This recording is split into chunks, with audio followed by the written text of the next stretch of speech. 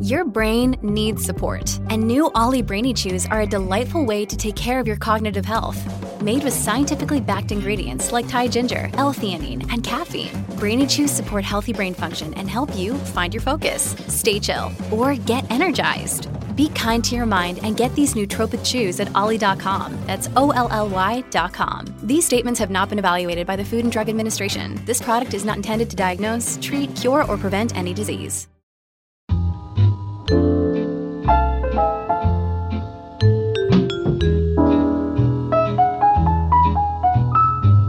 Hello and welcome back to When in Romance, your place to go for all things romance novels, which could help you in your personal life, but we can't guarantee that. I am Jess. And I am Trisha. And I think it's nice that we are here in this first ever post-mid-year quiz episode of When in Romance. Yes. And I have to say, thanks to those of you who were like, hey, where are those Maleficent ears? I want to see them. And I posted them, and you actually liked them. So I feel less ridiculous now. I feel like everyone was very much all in. Also, my mom thought you did a really nice job on the quiz, Jess. Oh, well. And even though I was like, well, no one else was playing, she was like, but still, I thought she did a very good job. Well, and so thank you to your mom. Thanks, Trisha's mom. Yeah. So apparently you earning 500,000 points or so on the mid-year quiz means that you had a more successful mid-year episode than I did because, quick follow-up note / correction. Someday we're going to get to like an episode where I don't have to do a quick correction. So you might remember about a third of the way through last week's episode or 2 weeks ago, we talked about how we have, gotten the request that we make sure we do the title of a book and the name of an author, when we're talking about it, and then again at the end, in case anybody's not listening, we were like, yeah, we're going to be super intentional about that. Make sure we do it. And then, funny story, half an hour later in the same episode, I started talking about a book that I was really excited about that's coming out in 2018. And not only did I not mention the title twice, I did not mention it at all.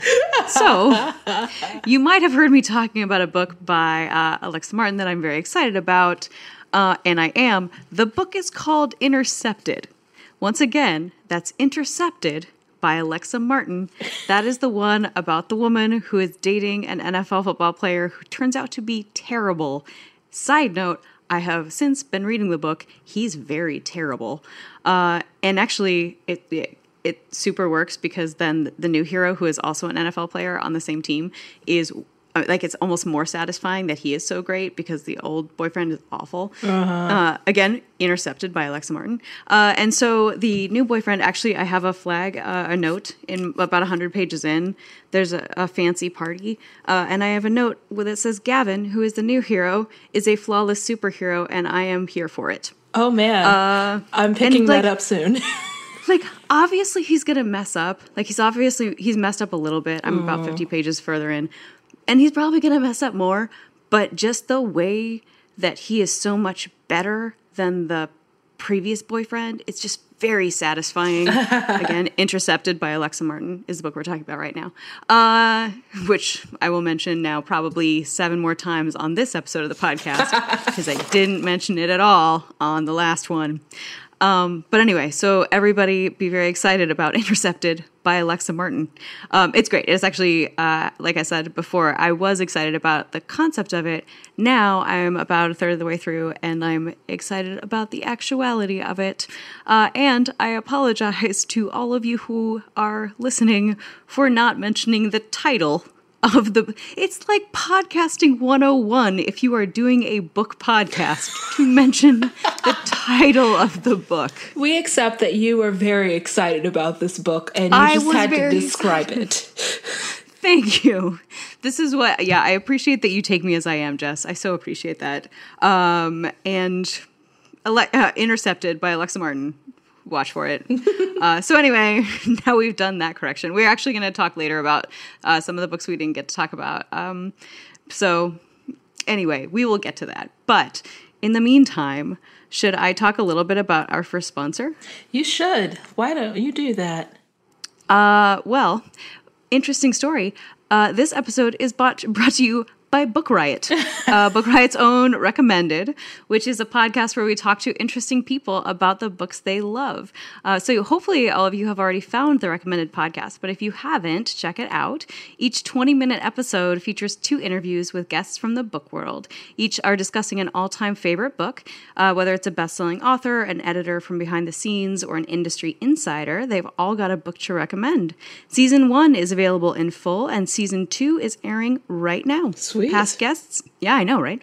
Past guests include National Book Foundation Executive Director Lisa Lucas, Salam Reed's editor Zareen Jeffrey, and authors including Attica Locke, Lee Bardugo, Jesmyn Ward, Alexander Chee, James McBride, and Joe Hill, and Tessa Dare from the romance world. Plus, we've got Sarah Wendell did one, and you might have, if you are a subscriber to the When in Romance podcast, first of all, thank you for subscribing. Yes. And second of all, you might have heard us sneak into your podcast feed a couple of months ago.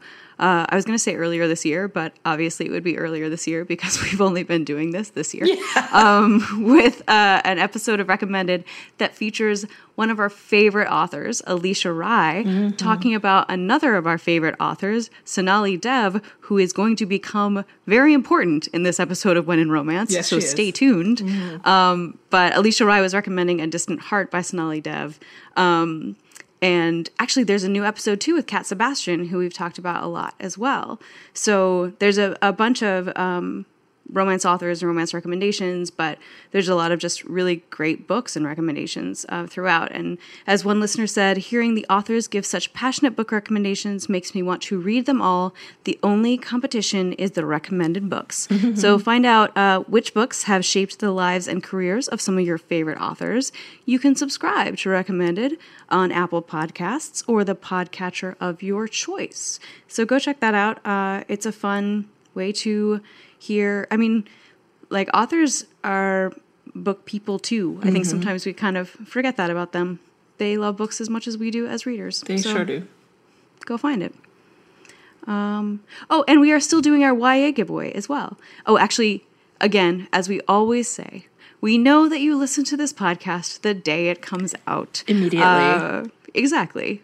Sometimes at 3 o'clock in the morning. Just whatever you need to do to get access to it.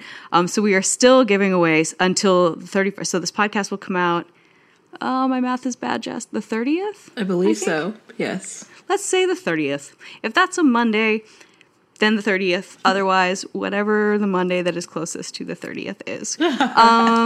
Because we are recording on July 26th. So we have our YA giveaway. We're giving away $500 worth of the year's best YA fiction and nonfiction, selected by the lovely, wonderful Kelly Jensen, who I actually just did a remixed podcast with yesterday. She's great. She's a former YA librarian and a current Book Riot YA expert.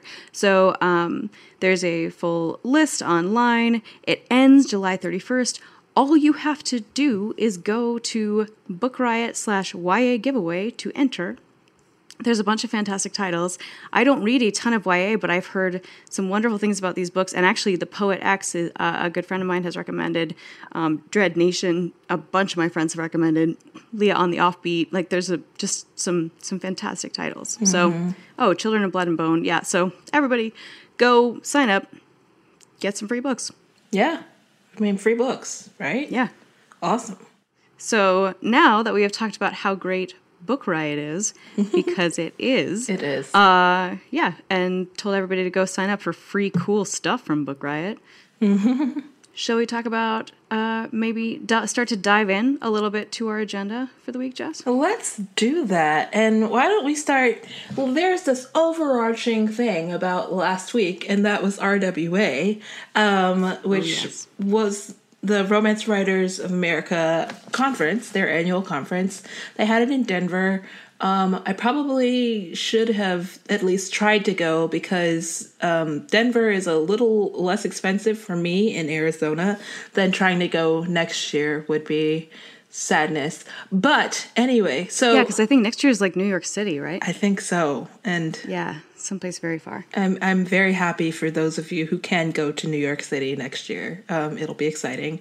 But anyway, so RWA, it sounds like it was fantastic.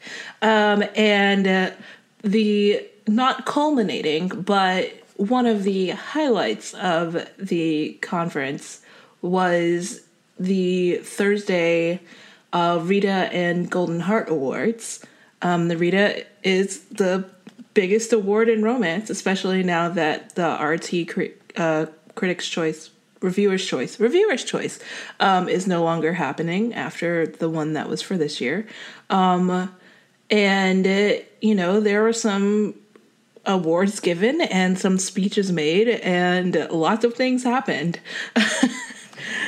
Yes, they did. Yes, they did. So let's start with the awards because I think that'll be the shorter part of this conversation. It will, and I think for kind of an interesting reason. Yeah. Well, I was looking at the award winners and realized that I have actually only read one of those books. That book happened to be one of my favorite books of last year. But I'm always surprised when I come across a list of books that are pretty much in my wheelhouse and I haven't touched them at all, and I have to wonder why about that. So the award for best new book or best first book, new book, they're all new. What am I doing? The best first book. Best first book. There it is. Yeah. Was for Take the Lead by Alexis Daria, which drew me in immediately because I love the movie Take the Lead. So when I saw that cover, whatever point last year that it was on NetGalley or something, and I was like, I need to read that because it's obviously a dance book, and who doesn't love a dance book, right? Sure. And, laughed and cried and hugged it. Well, I hugged my iPad. But anyway, so that was the one book that I had read in the long list of winners this year. And it just sort of made me think about why that was. And I don't actually know. What do you think, Trisha?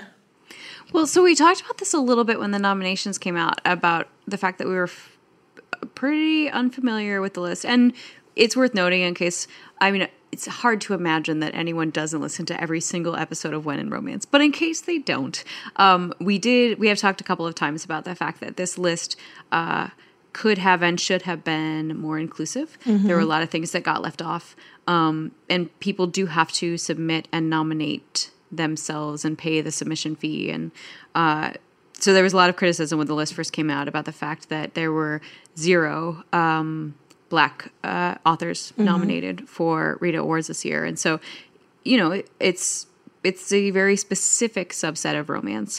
And so, it's actually, there were a couple, Priscilla Oliveros was another Latinx author who was nominated actually in the same category for Best First Book. And I think both her and Alexis Daria were nominated in another category together, maybe contemporary romance. I believe it was contemporary.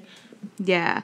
Alexis Daria was in contemporary long and Priscilla Oliveros was mid-length. So at any rate, a point being, this could have and should have been a more inclusive list. So that we've talked about that, and I don't mean to set that conversation aside, but so that we don't get too caught up in it again. Hopefully we're trending in the right direction.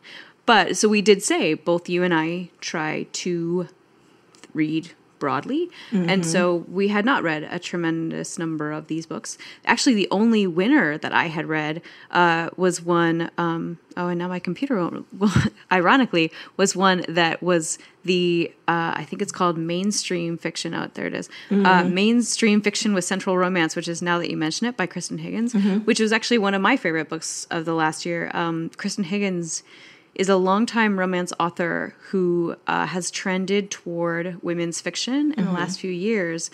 Now that you mention it, is great. I actually really, really like and have bought for multiple people her book On Second Thought, which is another women's fiction. She's a really good writer for women's fiction because so much of her storytelling is based in sort of families and extended networks of people as opposed to one central couple. And she's also a great author. If you are someone who is not as excited about sex scenes, her books don't have them. She did an interview, I think, with Sarah Wendell on on a podcast that she kind of just said, I'm not good at writing sex scenes, so I don't include them.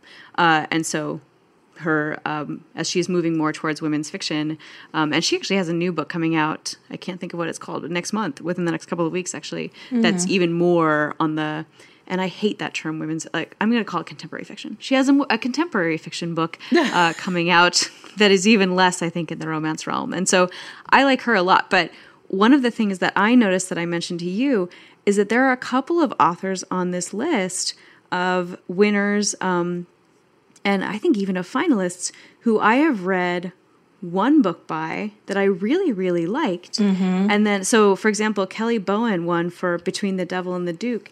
And I read her book, Duke of My Heart, and I remember thinking it was exceptionally good. And if the other books in that series had been out at that time, I would have torn through them. But they weren't out yet. And so I couldn't read them yet. And then I just moved on. When the new ones came out, I had moved on. And the same is true, actually, of an author named Abigail Strom, who writes with Montlake Romance. She's actually, I hate to say this, she might be the only Montlake Romance, which is the Amazon romance imprint. She might be the only author in that imprint that I've ever really connected with and gotten really excited about. She wrote a book called Almost Like Love that I remember feeling the same way about, that if there had been more books in that series available, I would have been really excited and torn through it, and there weren't, and so I didn't. And so I think I actually even own Tell Me, because I remember seeing her name and seeing it come out, which is the winner of the contemporary romance mid-length. I think I own it too, actually, because like I looked through a lot of the Amazon deals for kissing books, and that one kept coming up, and I kept reading the description and thinking, this sounds great. And I probably bought it at some point and just haven't gotten around to reading it yet. Which is another issue with a lot of these books. Like, sometimes I have to pick and choose what my front list books are going to be, because I'm trying to catch up on the backlist stuff. And I think that's what happened with The Fixer too, because I have like 6 Helen K. Demon books that I just haven't gotten to yet. Yeah, and I actually have I think I have that book. It's so, like, there's a KJ Charles book in here, and I think KJ Charles wrote Think of England, I think. And I loved Think of England, and I haven't read anything else by her. I won't mention it because it doesn't matter. There's a book on here, actually, that I did read that's in the finalist list that I was not excited about. It didn't win. And so, but, you know, like, it is an interesting sort of reflection in Pintip Dunn is another author. I'm almost sure I read something by her and really liked it, and then have not picked up anything. There's just so many books. It's like we talked about last time. It's an embarrassment of riches, right? We have such tight diamond shoes. It's really hard to sort out what you're going to read and how. And I have actually never read anything by like Tiffany Reese, who supposedly is fantastic. I haven't read anything by her. I'm sure she's great. I don't know. Sarah McLean is on this list. Like, there are a bunch of people who are fantastic and on this list, but it's just the reality that you're never going to get to everything. Yep. I mean, that's romance for you, really. Like, you can try really hard and only, like, barely dip your finger in the surface because it's a $2 million industry and, like, 100 books are published every week in romance alone, right? Something like that. So we're just going to have to, like, do our best and try to read maybe just quit our jobs, read romance all the time, and, you know, see how it goes. I mean, that would be the life. I'm not saying that wouldn't be the life, but but health insurance might also be important. Yeah, just a little bit. If there's someone who would like to sponsor us to just have that job and also pay for our benefits, like, we're totally up for it. Just let us know. 100% in. Yep. 100% posted. Yep. Yeah. And actually, interestingly enough, the winners were maybe not the most talked about part of the Rita Awards. No, they were not.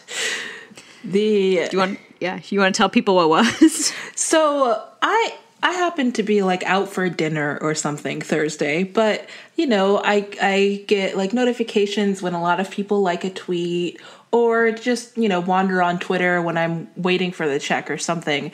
And I knew something big had happened because people were just like saying half words on Twitter and using the RWA18 hashtag. And I was like, what is going on?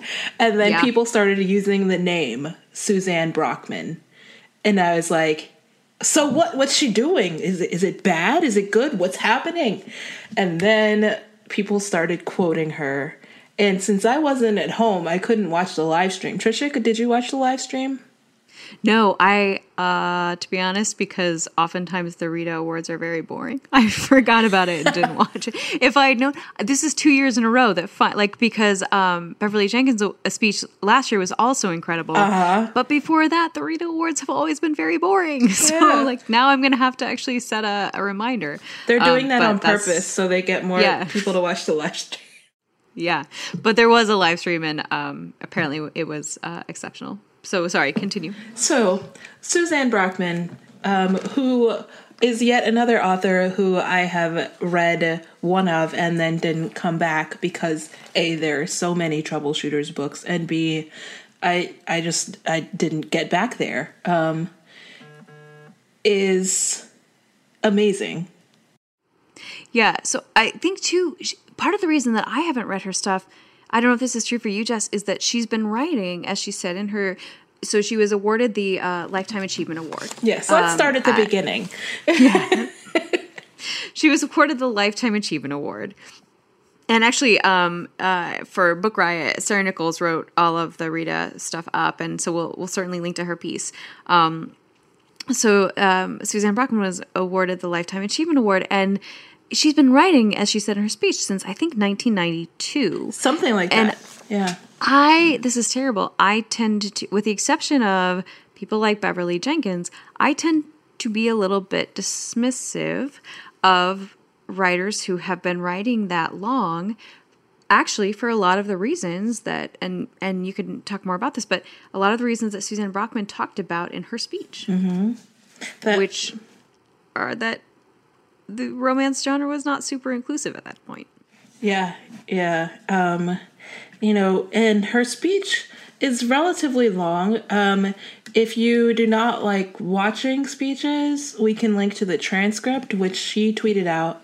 And the video just went up today. So I actually ended up, I hadn't read the transcript yet until this evening, and I ended up watching the video. There's about a 10-minute introduction from her son, which is actually really, really moving, and I would recommend watching. And then there's about a 15 or so minute speech from her.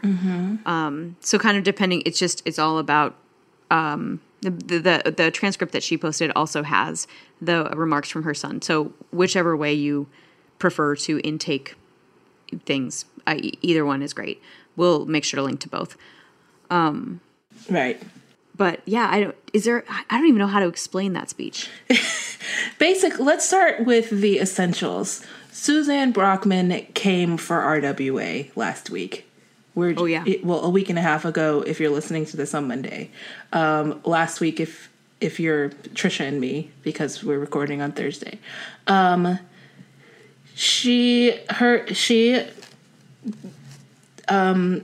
has been writing, like Trisha said, for decades, and also has a son who is gay.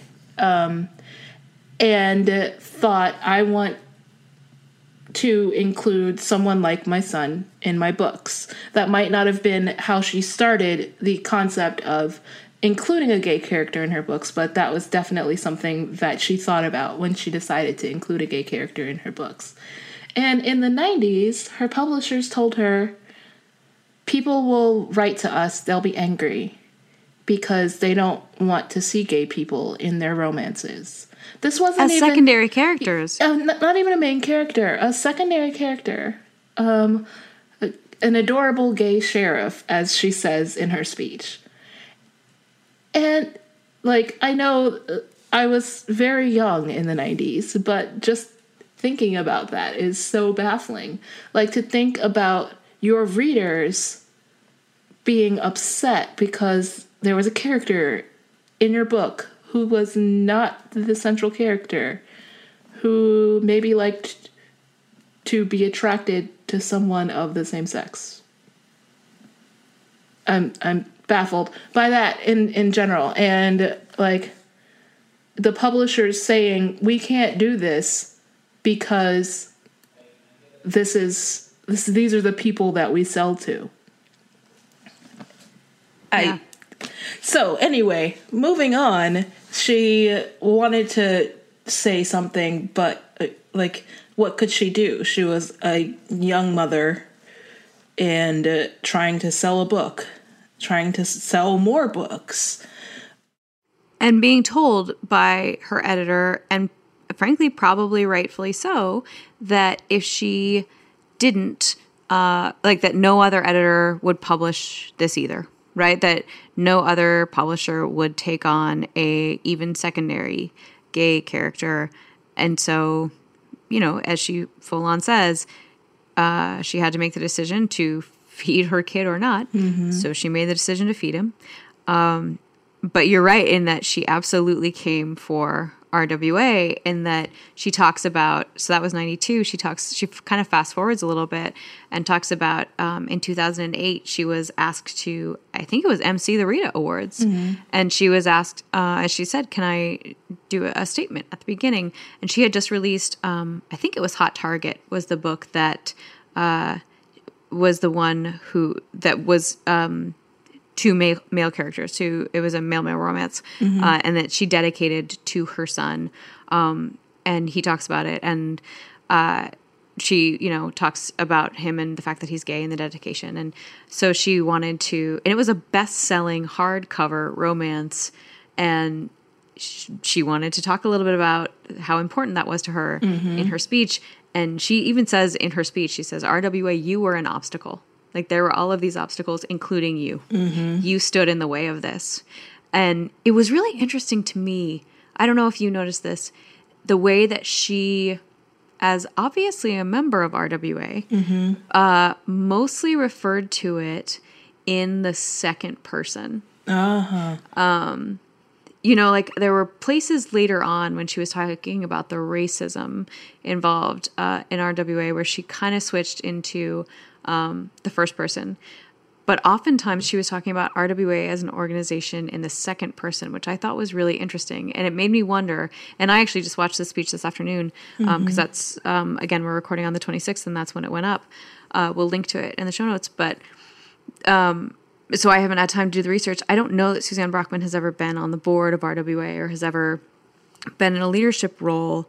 And if not, I feel like maybe there's, you know, some room to kind of say, like, yeah, your speech was amazing, but also you have to do both things, right? Like, you have to also be a part of that change. Yeah. And it's, I don't know, that might be the public servant in me, right? That gets really tired of people saying, like, hey, everybody needs to, like, do better, and, like, people who work in government and bureaucracy are the worst and whatever. And there's the part of me that says kind of, yeah, okay, but also, what are you doing? Like, what is your solution? I don't really want to hear about it. So like I said, the speech was amazing. It's fantastic. And certainly I think it's very, very brave to call people out. It's really, really moving, the fact that she was so interested in standing up for her son and for other people. Because she did say, she was talking about, people who had stood in the way of things. And she said, and yeah, I'm talking to you, white, able-bodied, straight, and cis, allegedly Christian women, and don't at me, because 53% of white women voted for what we are going through right now. And so it was certainly a political speech. She very much claimed it as a political speech. So there's absolutely a lot of good in it. But I will say I did notice the fact that she used the second person throughout most of that speech. Yeah. And, I'm hoping that the second person is more talking to the people in the room, and she's thinking in we's as far as the things to do better, because we can all do better, right? Like, even as a woman of color, like, I acknowledge the patriarchal and institutional racist methods that a lot of things happen in the world. And I try to make sure that I am not utilizing to my benefit, or if I am, then I am acknowledging that and know how to make it better in the future.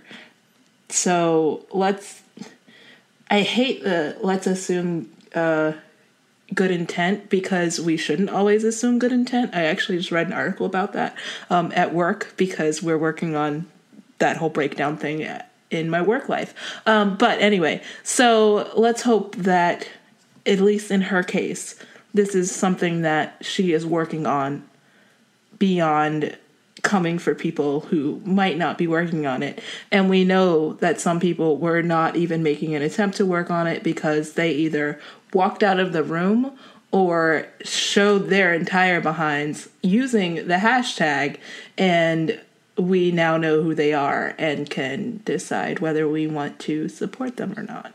Yeah, so there were a lot of folks who I've seen, I think, 3 or 4 at this point, romance authors who went on Twitter and complained about the political content of Suzanne Brockman's speech. And one of them actually, I think, did it in a tweet to someone on Fox News, which I thought was kind of funny.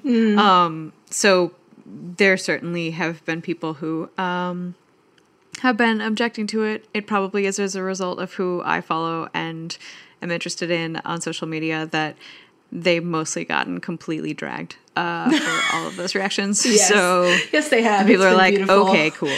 And like, I and that's the thing, Jess, like, there have been some, I feel like romance has changed so much. And that's why I hadn't really thought that much about Suzanne Brockman, because it's not impossible that people shift and change and are different, but I just don't think that much about people who have been writing romance for 25 years because, and this is my own bias, and I am absolutely guilty of it. It didn't occur to me that someone could be writing so progressively in this genre and have still been doing it for 25 years. Yeah, yeah. Especially a white woman, right? Like, yeah.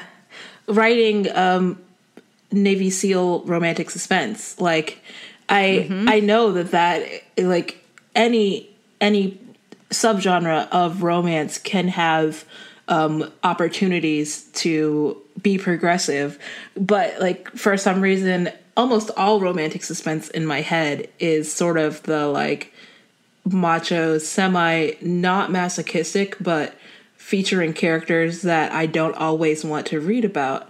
And that is totally my own bias, right? Like the same way you have like the long progress, I have enough military people in my life I don't want to read about them. yeah.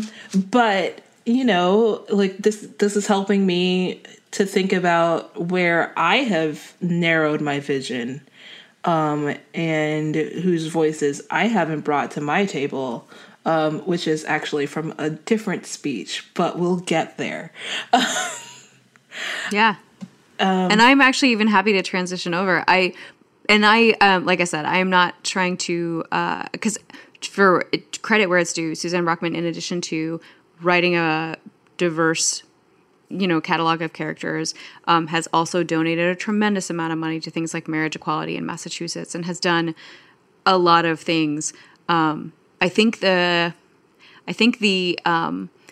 you versus we thing stuck with me because it is so much more interesting and frankly so much more fun to go into a room and yell at people and get people fired up and get to say what you want for 15 minutes than it is to offer to join the board of something and try to fix it. Yeah. Right? Like, one thing is way more fun than the other. And I'm not saying what she did is easy by any stretch, because there is absolutely an element of courage involved in what she did. But also, there are people that actually have to try to do that work. And, there are RWA board members who are really working hard to make change also. And I feel like we should also make sure that they are getting credit where it's due. Yes. Speaking of which, one of the people who tried to give that credit is Sonali Dev. She, at the beginning of her speech, called out and patted on the back the RWA board for their work at the conference. She did, and that was the beginning of a heck of a speech, I'll tell you. If you are not aware, there's an event, I think on the last day of RWA, for librarians, like specifically for librarians, and other people can come too, but it's more speaking to them and how they can help support the romance genre. That's when specific librarians are recognized. Like, it's a really great day for librarians, and it's an important time because that's when you've got them all in one space and you can give them some wisdom. So Sonali Dev was invited to speak at the luncheon this year, and she was just like in awe that she was invited, right? It was so adorable. But then she got down to it, and it was awe-inspiring to listen to. And you can listen to it. There isn't a transcript like there is for Suzanne Brockman's yet, or at all. I can't say yet because I don't know if there will be one, but RWA has posted it on their social media. You can go to SoundCloud and find it. It's a little longer than Suzanne Brockman's, but it is well worth sitting down to listen to. You can just like walk around with your phone or whatever you want to do. Same way you listen to us. Yeah, you can do what I did, which is listen to it on your walk home. It's about 25 minutes, which is about the same amount of time as my walk home, and not realize that the last 10 minutes of it will make you cry. And then people that are passing you on the streets of DC will think that you are very upset about the traffic or the other pedestrians. I don't know. I don't really know what people thought I was thinking about as I was walking. But we will absolutely link to that in the show notes as well, so you'll have an easy link to it. But yeah, for me, Jess, I don't know about you. Everyone has been talking about this Suzanne Brockman speech for the last week or so, which again, very, very much worth talking about. Mm-hmm. I didn't even know about the Sonali Dev speech until probably today, which is when it went up on SoundCloud. This one for me was, I think, even maybe more impactful in a lot of ways. It was definitely really, really impactful. And it might have just been because I listened to it, whereas I read the transcript of Suzanne Brockman's speech. So it was kind of like there in the moment, and then I sort of left it behind thinking about it when, it came up. But like Sonali Dev's words will sit with me much longer. And I'll tell you, I was sitting here listening and writing things down. I didn't highlight or copy and paste anything from Suzanne Brockman's speech, but there are so many things that I just wanted to keep with me from Sonali Dev's speech that I think will stick with me for a bit longer, I think. Yeah, so definitely more impactful. Yeah, she talks a lot about labels and voices and who we assign labels to and who we allow voices to and for what purpose. And she uses some really personal anecdotes that resonate a lot and then kind of returns in a really brilliant way. She returns back to that resonance because she sort of says, she tells the story about her going with her father to get his haircut, and you should listen to it because I won't do it 10% of the justice that it deserves. But she tells the story about going with her father to get his haircut, and the barber starts to tell a story, and she interrupts him as a little girl and starts telling him actually all of the amazing things. She starts telling the barber all these amazing things that her father has done for like a full half an hour. And at the end, like, she gets labeled a chatterbox, and she talks later in her speech about how stories by women of color, who Sonali Dev is a woman of color, she says, you know, we're told that these stories don't resonate with other women, but I know that you all have been labeled this way. And I absolutely was labeled that way as a kid. And she, you know, she talks about, you know, just the way that so many of these stories are universal. And she talks it's both a searing indictment of the way that we allow people to speak and allow their voices to be heard, but also it's incredibly hopeful because there's a couple of points in her speech where she talks about how quickly things can change, which is just the combination of those two things. Because you're right, it's longer in that it's about a 25-minute speech. It did not feel that long to me. No. And yeah, I mean, it just, yeah, I saved it on my bookmarks just because it's such, and she actually gets very emotional towards the last third or so of it, which is part of the reason that I got very emotional. But it's just astonishingly good. It's so beautifully done, and also it's such a gut punch. It's really, really beautiful. It really is. Like, the first thing I wrote down, because I was sitting there listening, and it's like, yeah, okay, this is a great story about her youth and her like her growing up and her family and all of this. And then I heard the word unrelatableness, and I just had to write it down immediately because it was like, that is such a big, important word when it comes to people talking about why certain voices don't matter. I can't relate to this. And but you can relate to people who fly spaceships across the universe and get in fights with angrier people who also fly spaceships across the universe. Or vampires and werewolves and yeah. And you know, that's another thing that, you know, it actually kind of ties into, you know, Suzanne Brockman's speech in a way, because she talks about the same thing, that, you know, there was always room in her world that she was writing about for her son and for people like him who were gay and were looking for their own lives and their own love. And I think that is, I think it's just really, there's something, and you may have written the quote down, at one point early on in her speech, Sonali Dev thanks the RWA board for putting on what is, I think she said genre changing, or she indicates in some way that this RWA was and is setting the conference and the organization on a different track than it has ever been. Yes, I remember that, but I don't remember the exact quote. Yeah. So you guys will just all have to listen to it and find out. But I think that's the fact that there is this sort of underlying, despite the fact that she full on mentions that she's calling people out and that she does end up in tears and that everyone listening to it ends up in tears and whatever. It is just such a really lovely, hopeful speech in a lot of ways. I don't know.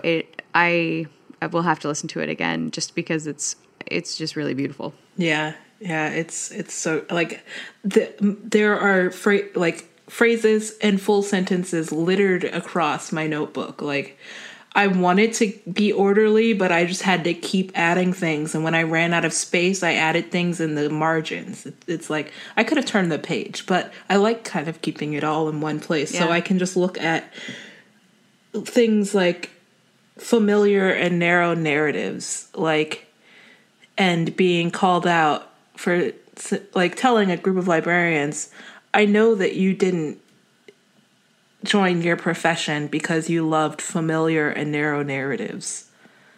Like, goodness gracious. We're both speechless. I mean, we've talked a lot about it, but, like, there's so much that could be said, but it's almost better just listening to her say it. Yeah. So everybody go listen to it. And then, as Alisha Rai would tell you, and of course we defer to the brilliance of Alisha Rai, go get A Distant Heart by Sonali Dev. I think my favorite Sonali Dev might still be A Bollywood Affair, which is, I don't know if it's her first. It's my first by her. I think it might actually be her first as well. It's her first, honestly, yeah. It's Sonali Dev. You can't go wrong. Like, just go and get a book by Sonali Dev and read it and be astonished by it. Yeah, just like start and keep going. Like you'll be incredibly, incredibly sad when you're done because there are only 4. Yeah.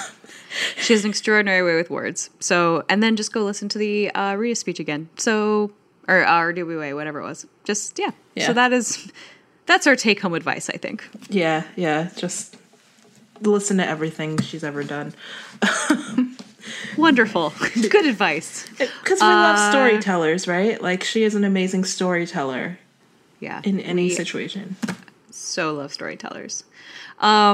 Speaking of storytellers, would you like to tell us a story about our second sponsor this week? I sure would. Who is also a storyteller? Okay, that was a stretch. I know, guys. It's hard to transition out of a speech like Sonali Dev's. I know. We're doing our best. Everyone is doing their best. It's like, how long has it been? And we're just getting to the second part of our discussion.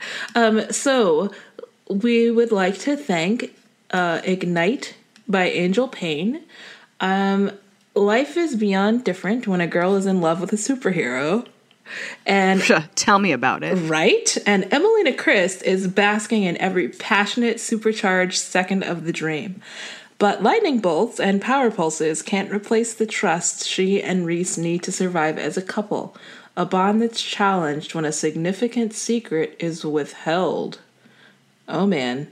Dun dun dun. Dun dun dun. When a night of celebration goes horrifyingly awry, disaster strikes.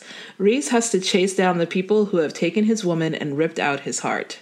But saving Emma also means reliving the hell of his past. Oh man. So there's just like a lot of secrets in this. There's a lot of secrets. So we've got a sexy superhero named Reese Richards. I mean, that which right is like there. That's amazing. That is an amazing name. Although Emelina Christ is also a great name. That is a great name.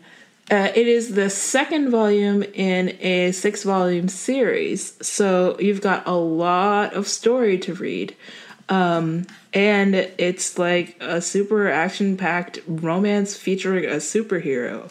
Who doesn't want that? Like, I love romances with superheroes in them, and I rarely actually read them, which is shameful because I love superheroes. So why don't I do that? I'll be checking this one out, and probably anything else by Angel Payne, because I'm hoping that there are more superheroes.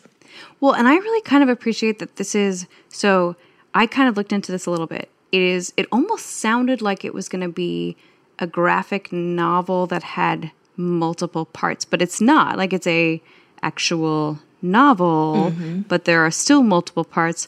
I appreciate the smaller parts in a volume. Like, it just makes me feel more productive when I can read like 3 parts in one volume. So I don't know. I'm on board with that. It makes me feel like multiple novellas in one set. I think it's great. Yeah, that is cool. It's sort of like the comics medium, but in novel form. Exactly. Which is perfect for a superhero book. Yeah, plus romance. Done and done. And done. So if you are interested in more about that, you can check out Angel Payne at on social media at either Angel Payne Writer on Instagram, Payne, Angel Payne WRTR on Twitter. Looks like they got the same kind of issue I got with Instagram with that whole somebody having the thing we wanted. Somebody has your name already, yeah. And also on Facebook, the author page, facebook.com/author Angel Payne, and the Passion fan page, facebook.com/groups/Payne Passion. Ooh. Okay. So there's a lot of options. There's a lot of options. We will link to them in the show notes. And once again, thank you to Ignite by Angel Payne. Look, I even did it for the book. You did so many mentions of that book and author, Jess. Good job. As I might have done for Intercepted, but I did not do for Intercepted by Alexa Martin last week. You know. That's fine. Everyone is doing their best. That's fine. Yes. That's all we can do. Yeah. But yes, I still have the Amazon link to Ignite by Angel Payne open in my link because I kind of want to read all of those books. a little at a time to feel very productive. That's the best way to do it. Yeah. And you're right. We're like we're only 2 stories or whatever into the episode. The thing that's weird about our next story, though, is that it is super anticlimactic. Really so Cockygate is over, everyone. Da, da, da. That is the end. That's it. Yeah, like, it's now done. Remember all of those minutes of the podcast that we spent talking about Cockygate? It's done now. It's over. People have said, no more. That's it. Oh well. But the cases, well, the one particular case with Tara Crescent and a few other people has been dismissed, and the actual trademark there's been a submission of cancellation. So. Yeah, I think they might have withdrawn it there might have been a dismissal, or they might have even just kind of settled, and they withdrew the Cocky trademark. I'm reading from Kevin Nuppers, who we've mentioned a few times. I'm reading from his Twitter feed. We'll link to that in the show notes also. But this is from a couple of days ago, from July 24th, and he essentially says there's a final settlement in the Cocky case, which resolves the lawsuit and withdraws the trademark. And to quote him, alpha males can be as cocky as they want. Huzzah. Huzzah. And there it is. There it is. I mean, there isn't much more to talk about it. We can discuss how the initial sort of combination of cease and desist letters and lawsuits and the actual trademark application sort of rippled out into non-romance landia, which is probably one of the reasons it escalated so far, right? It was because not the actual events, but like conversation about it escalated a lot because people started, trying to trademark things like Dragon Hunter and... Yeah, there was one, oh man, now I can't remember what it was. There was one that was sort of more mystery and thriller focused also. Like it wasn't, stabbed, but it was something like along those lines in the same way that Cocky is bizarre. It was also very bizarre. It's very bizarre. I mean, we all acknowledge that writing is sort of this universal thing where we share a common language and we accept that not everybody has an original idea. Not everybody has original words. Like cocky is the word for cocky. If you want to use that word, we agree that you can use that word. So it's all confusing, and maybe we should just like put it to bed and move on. I think too it's a good reminder that we don't live in law and order. Right? Like sometimes actually lawsuits, and actually frankly most of the time probably lawsuits end with a whimper and not with a bang. Correct. As this one did.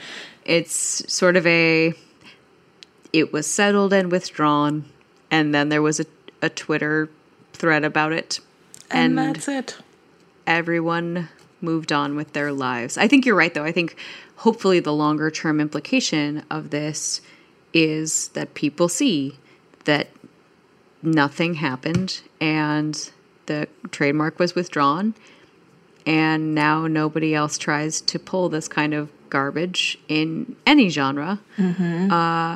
But actually, major podcast high five to the romance genre for fighting it and trying to protect the other genres from it, because as we've said a couple of times, people were not probably paying as much attention to this as they should have in other places.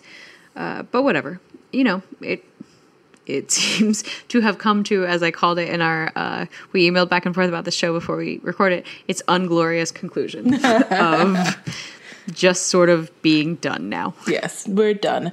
Been there, done that, bought the t-shirt. Literally, I bought the t-shirt. Did you really? Was there a t-shirt? I did. It said, I survived Cockygate 2018. And it was... Oh my God, that's amazing. It was a really short-lived T-Spirit, or one of those where any proceeds went to the legal fund. So I was like, sure, why not? It'll be a great workout shirt, and I'm supporting the legal fund in a very small way. I would wear that to the theater. Like, that's not a workout shirt. I would wear that to anything. That's amazing. I might have to see if I can find one of those on eBay. Or if not, I'll just make my own on Zazzle. That's fine. That's good. That works too. Yeah. Totally. Oh, do you think we can get Rebecca to do one for Book Riot? We have Book Riot t-shirts. Everybody go to the Book Riot store, buy a bunch of stuff, and request the I Survived Cockygate 2018 t-shirt, and we'll see if no one will ever tie it back to this podcast. I'm sure none of the editors ever listen to this podcast. I think it's fine. No, we're good. We're good. No one will know. Totally fine. All right, cool. So we have that plan figured out. All right. So we didn't get to all of our rest of 2018 picks last time. I don't know that we're going to get to all of them this time either, but we can do at least a few more. Yeah, we definitely can. So should we give that a try? Sure. So I'm going to... So, first of all, let me say, I don't know if you guys know this, but my first recommendation from last time was Intercepted by Alexa Martin. It's a book about a football player and a woman who is dating a football player but then moves on. Again, that's Intercepted by Alexa Martin. Link is in the show notes. Alexa Martin wrote Intercepted. It's incredible. It's great. And that is, the name of the book is Intercepted. Who is it by? It's by Alexa Martin. It's called Intercepted. So, in case you don't know anything about book podcasting, you should probably mention the name of the book when you talk about it. It's a good thing to do. Good thing to do. Good tip. If you're 14 episodes in, maybe not. Apparently, it's not a thing you know when you're 13 episodes in, but when you're 14 episodes in, then you do know that. Yeah, so, absolutely. Anyway. So now that we've talked about Intercepted by Alexa Martin, do you have one, Jess, that you want to talk about? Well, one book I'm really excited about that I have not yet read, which is amazing. You're going to be really shocked that I haven't read this book, especially since I've had a copy of it for like 3 months, is A Duke by Default by Alyssa Cole, who I magically did not mention at all last time. I don't know how that happened. Wait, where did you get a copy of that? Did they send it to you? I got it on one of the online things. I don't have a physical copy. That would be amazing and magic and wonderful, especially if maybe it was signed. I'm just sending that into the ether of... You know what? Dream big. Dream big. We're dreaming big this episode. I like that. But, it was like, I'm going to wait until closer to the release date. And then I kept waiting until closer to the release date. And guess what? By the time you're listening to this, it will be the day before the release date. And some people apparently already have copies because it's not a strict on sale book. So it's just a heads up. Maybe ask at your bookstore.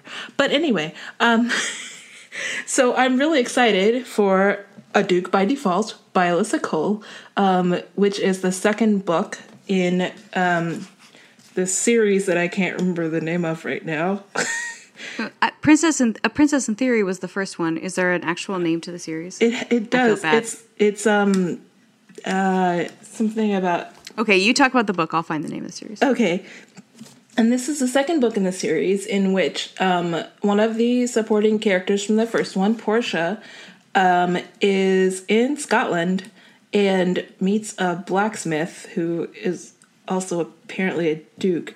And it just sounds all kinds of fascinating. Portia herself has ADHD, so she has to deal with that. And it's apparently a really great depiction of that from what I've heard from the early reviews, and I'm really excited.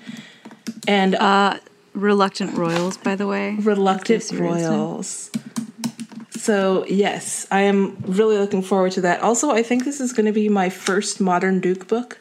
Like, I read a lot of books with Duke in the title because if you read historical romance at all, you read a lot of books with Duke in the title, even if you're trying not to. But this is the first one that I can think of in which the Duke is a modern day Duke. So that's really exciting. So that is once again A Duke by Default by Alyssa Cole, the second book in the Reluctant Royal series. I kind of feel like you just did that repeat of the title, the author, and the series just to spite me a little bit. But it might have also just been because you are good at podcasting, and that is what an actual good podcasting person does, so that's fine. To be fair, when you remind me to do something, I'm going to try to do it really, really hard. I mean, fair. Also, I don't know if you guys know this, but Intercepted by Alexa Martin is an amazing book. You should all read it. Another book that is coming out in 2018 that I am very excited about. We talked about Syncopation by Anna Szabo, but Counterpoint, also by Anna Szabo, is coming out this year. I think it's September. I have the copy. It's in the same situation. I have not read the advanced copy yet, but I'm very excited about it. Oh my gosh, you have to read it. It's so good. Have you read it already? I read it like right when I finished Syncopation. I'm terrible. Oh, see, this is the thing that we were talking about earlier. It wasn't out yet when I read Syncopation. And so then I didn't. Okay. Anyway, whatever. You guys remember 30 minutes ago, or at this point, it might have been an hour and a half ago. I don't know. We've been podcasting for a long time. Okay. So the thing that I'm very excited about this book is everything. Specifically, there's like a secret identity element to this book. So, in case you don't remember the many conversations we've had about Syncopation, it's a band. So in the first book, the lead character and it's the drummer, I think, get together. So in this book, the lead guitarist, who, when he is playing with the band, is this rock god Domino, but in his private life, he's actually a very sort of quiet, subdued Dominic, and that is the version of him that is dating and trying to find people to become involved with in various ways. My understanding, and Jess knows more about this than I do, apparently, my understanding is that the person that he finds is not aware of his rock god persona, but he falls for somebody, and then actually, as always happens with secret identity romances, the person finds out accidentally before they're supposed to, and it's a whole thing. So anyway, Anna Szabo just does a really great job with relationships. They're just an exceptional writer for those relationship writing is I think very, very difficult. It's one of the hardest things to do in romance. And Anna Szabo is just amazing at that. And so it means a lot to me as a reader to be able to read that kind of thing. And I'm very excited to read Counterpoint by Anna Szabo. That is the title of the book and the name of the author, in case you are looking for it. Counterpoint by Anna Szabo. And I forgot to look for what the series is called. If it's called something, I don't know. I don't remember either. I'm so sorry. Twisted Wishes. Twisted Wishes! Yay! Yeah. Oh, you're the best. Good job, Jess. I do what I can. All right. What else are you excited about in 2018? I'm really excited Don't forget to name the book. Okay, I'm going to name the book, and you're going to be very confused because it sounds kind of similar to the other book that I just named, but it is called A Duke in Disguise. By Cat Sebastian. It's coming out in November. The cover was just revealed a few weeks ago, maybe even just a couple weeks ago, and it's a beautiful cover because Avon and Cat Sebastian, some kind of way, just like work magic. Also, the A Duke by Default cover is magical, slightly more magical than this one, but they're both really great. And this one, A Duke in Disguise, is the second Regency Imposters book. The first one was Unmasked by the Marquis. And this one is a male-female romance, which is Cat Sebastian's first published male-female romance. And it is about a publisher who wants nothing more than to print her scandalous novels. Sure. And she accidentally winds up falling in love with a handsome illustrator who ends up being the heir to a dukedom. So there you go. A Duke in Disguise by Cat Sebastian, a man and a woman, her first together. And I am excited about this book because it's a writer and an illustrator. I don't really care what makeup of gender it is because we've discovered that Cat Sebastian is pretty good with whatever you throw at her. So, A Duke in Disguise by Cat Sebastian. Good job remembering to name the book on multiple occasions. I actually recently read another book that's coming out by Christina Lauren, who I think we've talked about a few times on the show. It's called Josh and Hazel's Guide to Not Dating. And it is a contemporary rom-com, as is often the case with Christina Lauren. And this one is, so it's coming out in September. And mark your calendars. It's the thing that I really like about this book, and there's an element, I think, of your mileage may vary, because there are, so I really, really like it. I think that the characters are lovely. Hazel, so is not a surprise because the title is Josh and Hazel's Guide to Not Dating. The characters are Josh and Hazel. And Josh is he's a doctor, and he's, like, kind of low key. And so they knew each other in college. And Hazel is, I don't even want to say eccentric, because that kind of makes her almost more one-dimensional than she is. And that's one of the things that I really appreciate about this book, is that she's actually multidimensional, and she gets to be and do a lot of different things. And it's never weird or other or just for somebody else's entertainment. She just is kind of a unique and interesting personality. And the thing that I really love about Josh is that I don't remember a whole lot of things about Josh, except that he is always completely into Hazel.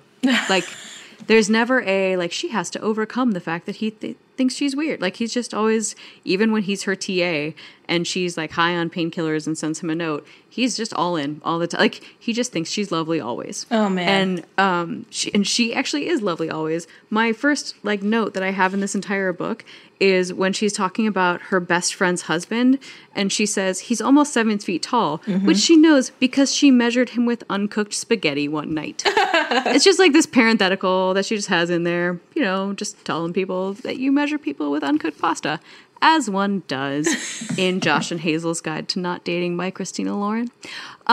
So there's just such a comfort between the two of them all the time. Like, they're just so comfortable together, even when they're not dating, even when they're trying to set each other up with other people. And it is the kind of niceness that I am just very, very drawn to, and I think is lovely. So Josh and Hazel's Guide to Not Dating, again by Christina Lauren, is a lovely book coming out in September. Another really lovely book coming out in September is Intercepted by Alexa Martin. You may have heard people talk about it on a podcast, like When in Romance. Today, another day, who knows? That book is really going to sell. Berkeley should send you a check. I mean, now it might. It probably didn't 2 weeks ago when I forgot to name it. All right, you want to do one more, or you want to call it? I could do one more. All right, go for it. Okay. This one will be brief. I am really excited about another book that I have a copy of, but I haven't read yet, but I should read it, but I don't want to read it until closer to its release date, which has been pushed back almost 2 months, and I don't know why, and no one knows why, and the author won't tell us, and we're all stressing out, but I am really excited. Oh my God, the suspense is real. About Jasmine Guillory's The Proposal, because I absolutely adored Carlos in The Wedding Date, and I am really glad that he is getting his own book. And the premise of this book sounds absolutely fascinating. The heroine gets proposed to at a baseball game by a boyfriend that she hasn't had very long, who apparently can't spell her name right. I don't know what's going on with that. I guess it'll probably shows up on the board spelled incorrectly, because that's always what happens. Yikes. And then Carlos rescues her, and they have a nice little rebound romance, but it's a rebound, so it's not supposed to go anywhere. But guess what? This is a romance novel, so something's going somewhere. Yeah. And I did not intend for that to be suggestive, but, why not? So, yes, I am very excited for The Proposal by Jasmine Guillory, which I will probably read sometime in the not-so-near future, if I'm honest with myself. It's called The Proposal by Jasmine Guillory, you say? The Proposal by Jasmine Guillory. Yeah. All right. Okay, great. And I will wrap up by saying I just bought a book yesterday called The Coyote's Bride by Holly Trent. It just came out this week. I don't really know anything about it other than there's a coyote and a bride. And you have said so many wonderful things about Holly Trent that I feel like I'm overdue. So I'm very excited about that. The other thing I will say is that I am pretty sure I'm about to fall headfirst into a Penny Reid readathon. Ooh. That's not a pun. It's just like her name, so I don't know. So she is coming out. So she came out. So I still have not read Marriage of Inconvenience because, as we talked about before, I was very stressed out about the fact that it is the last book in her Knitting in the City series. But I'm about to actually go. Well, in about a month, I'm going on a trip. Actually, no. In about a month, I was going to say when we're recording our next episode, but that's not true. In about a month, I'm going on a trip to North Carolina and Tennessee, and when we do, I'm going to reread her books that are set in her Winston Brothers series that's set in Tennessee, and Dr. Strangebeard, which is coming out next week. So actually, maybe the day that this podcast comes out. I think so. I think you're right. Oh my gosh, I'm so excited. Okay, yeah, I'll pull it back. Like, Penny Reid is allowed to, I was going to say books usually come out on Tuesdays, but Penny Reid's an indie published author and she's allowed to do whatever she wants. Whatever she wants. And I actually have an advanced copy of this book and started reading it. And then I was like, I don't know. Should I wait? Should I keep reading? It's amazing so far. I don't know what to do. We'll see what happens. Stay tuned. Dr. Strangebeard by Penny Reid is coming out. It's great. And I'm still one book behind in the Hooker and the Hermit series, which is not called that. It's called the Rugby Player series. So anyway, when I read Penny Reid, like that's all I read for like a month. So I'm pretty sure that will be, I would say, late August through September for me. So be prepared on future episodes of When in Romance to only hear about that. Everyone, I don't know. I mean, I'm excited. I love Penny Reid, and I have only read like a third of her books, so maybe I should keep going. I'm incredibly excited for Dr. Strangebeard because the Winston Brothers is the third that I have read. So yeah, the Winston Brothers is amazing, and also, but here's the thing: she does like kind of a time jump. She does like a 5-year forward or so time jump. Ooh. Which, yeah, I don't know how I feel about it. I wasn't ready for it, but now I'm like excited about it now that I'm used to it because I read it. I don't know. Anyway, we're going to have to talk more about it. But not today because, I have to get back to Intercepted by Alexa Martin, which is the book that I'm reading right now that I'm very excited about. What book are you reading, Trisha? Oh, it's called Intercepted. It's by Alexa Martin. It's coming out in September. I'm really excited about it. I think it's going to be great. I'm like 100 pages. I'm probably a third of it in by now. There's a football player who is dreamy and lovely, and I think it's going to be great. So That's exciting. Yeah, we should probably wrap it up. Let people get back to their lives at this point. It's probably a good idea. So where can people find you, Trisha? Oh, man. They can find me reading Intercepted by Alexa Martin. I am on Twitter at Trisha_reads, and I am on Instagram at Trisha Haley Brown. Those are two good places where they can find me. And where can they find you, Jess? They can find me on Twitter as well at Jess's Reading, and on Instagram at Jess_is_reading. Well, thank you so much for that. Thank you so much for, thank you to Book Riot for sponsoring the show. Find Recommended, and particularly find that episode with Alicia Rye recommending Sonali Dev, but find all of the episodes, of course. Yes.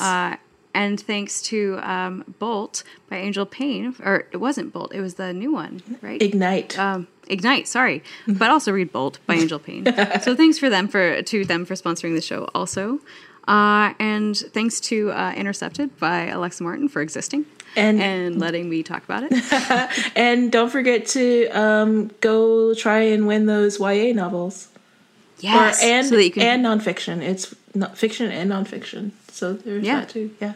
All of the YA. Yeah. And we're sorry for keeping you long, but we're actually not that sorry. No. You could have stopped at any time. It is what it is. We know who we are at this point. We're 14 episodes in. We do. But we are very grateful to all of you who are listening and responding and sending us messages. And so thank you all for listening to the show. And thank you, Jess, for spending some time with us today. And thank you, Trisha, for telling us about, what was that book again? Oh, it's called Intercepted. It's by Alexa Martin. Perfect. Thank you. Thanks to you all for listening, and happy reading. Happy reading, everybody. Have a great week.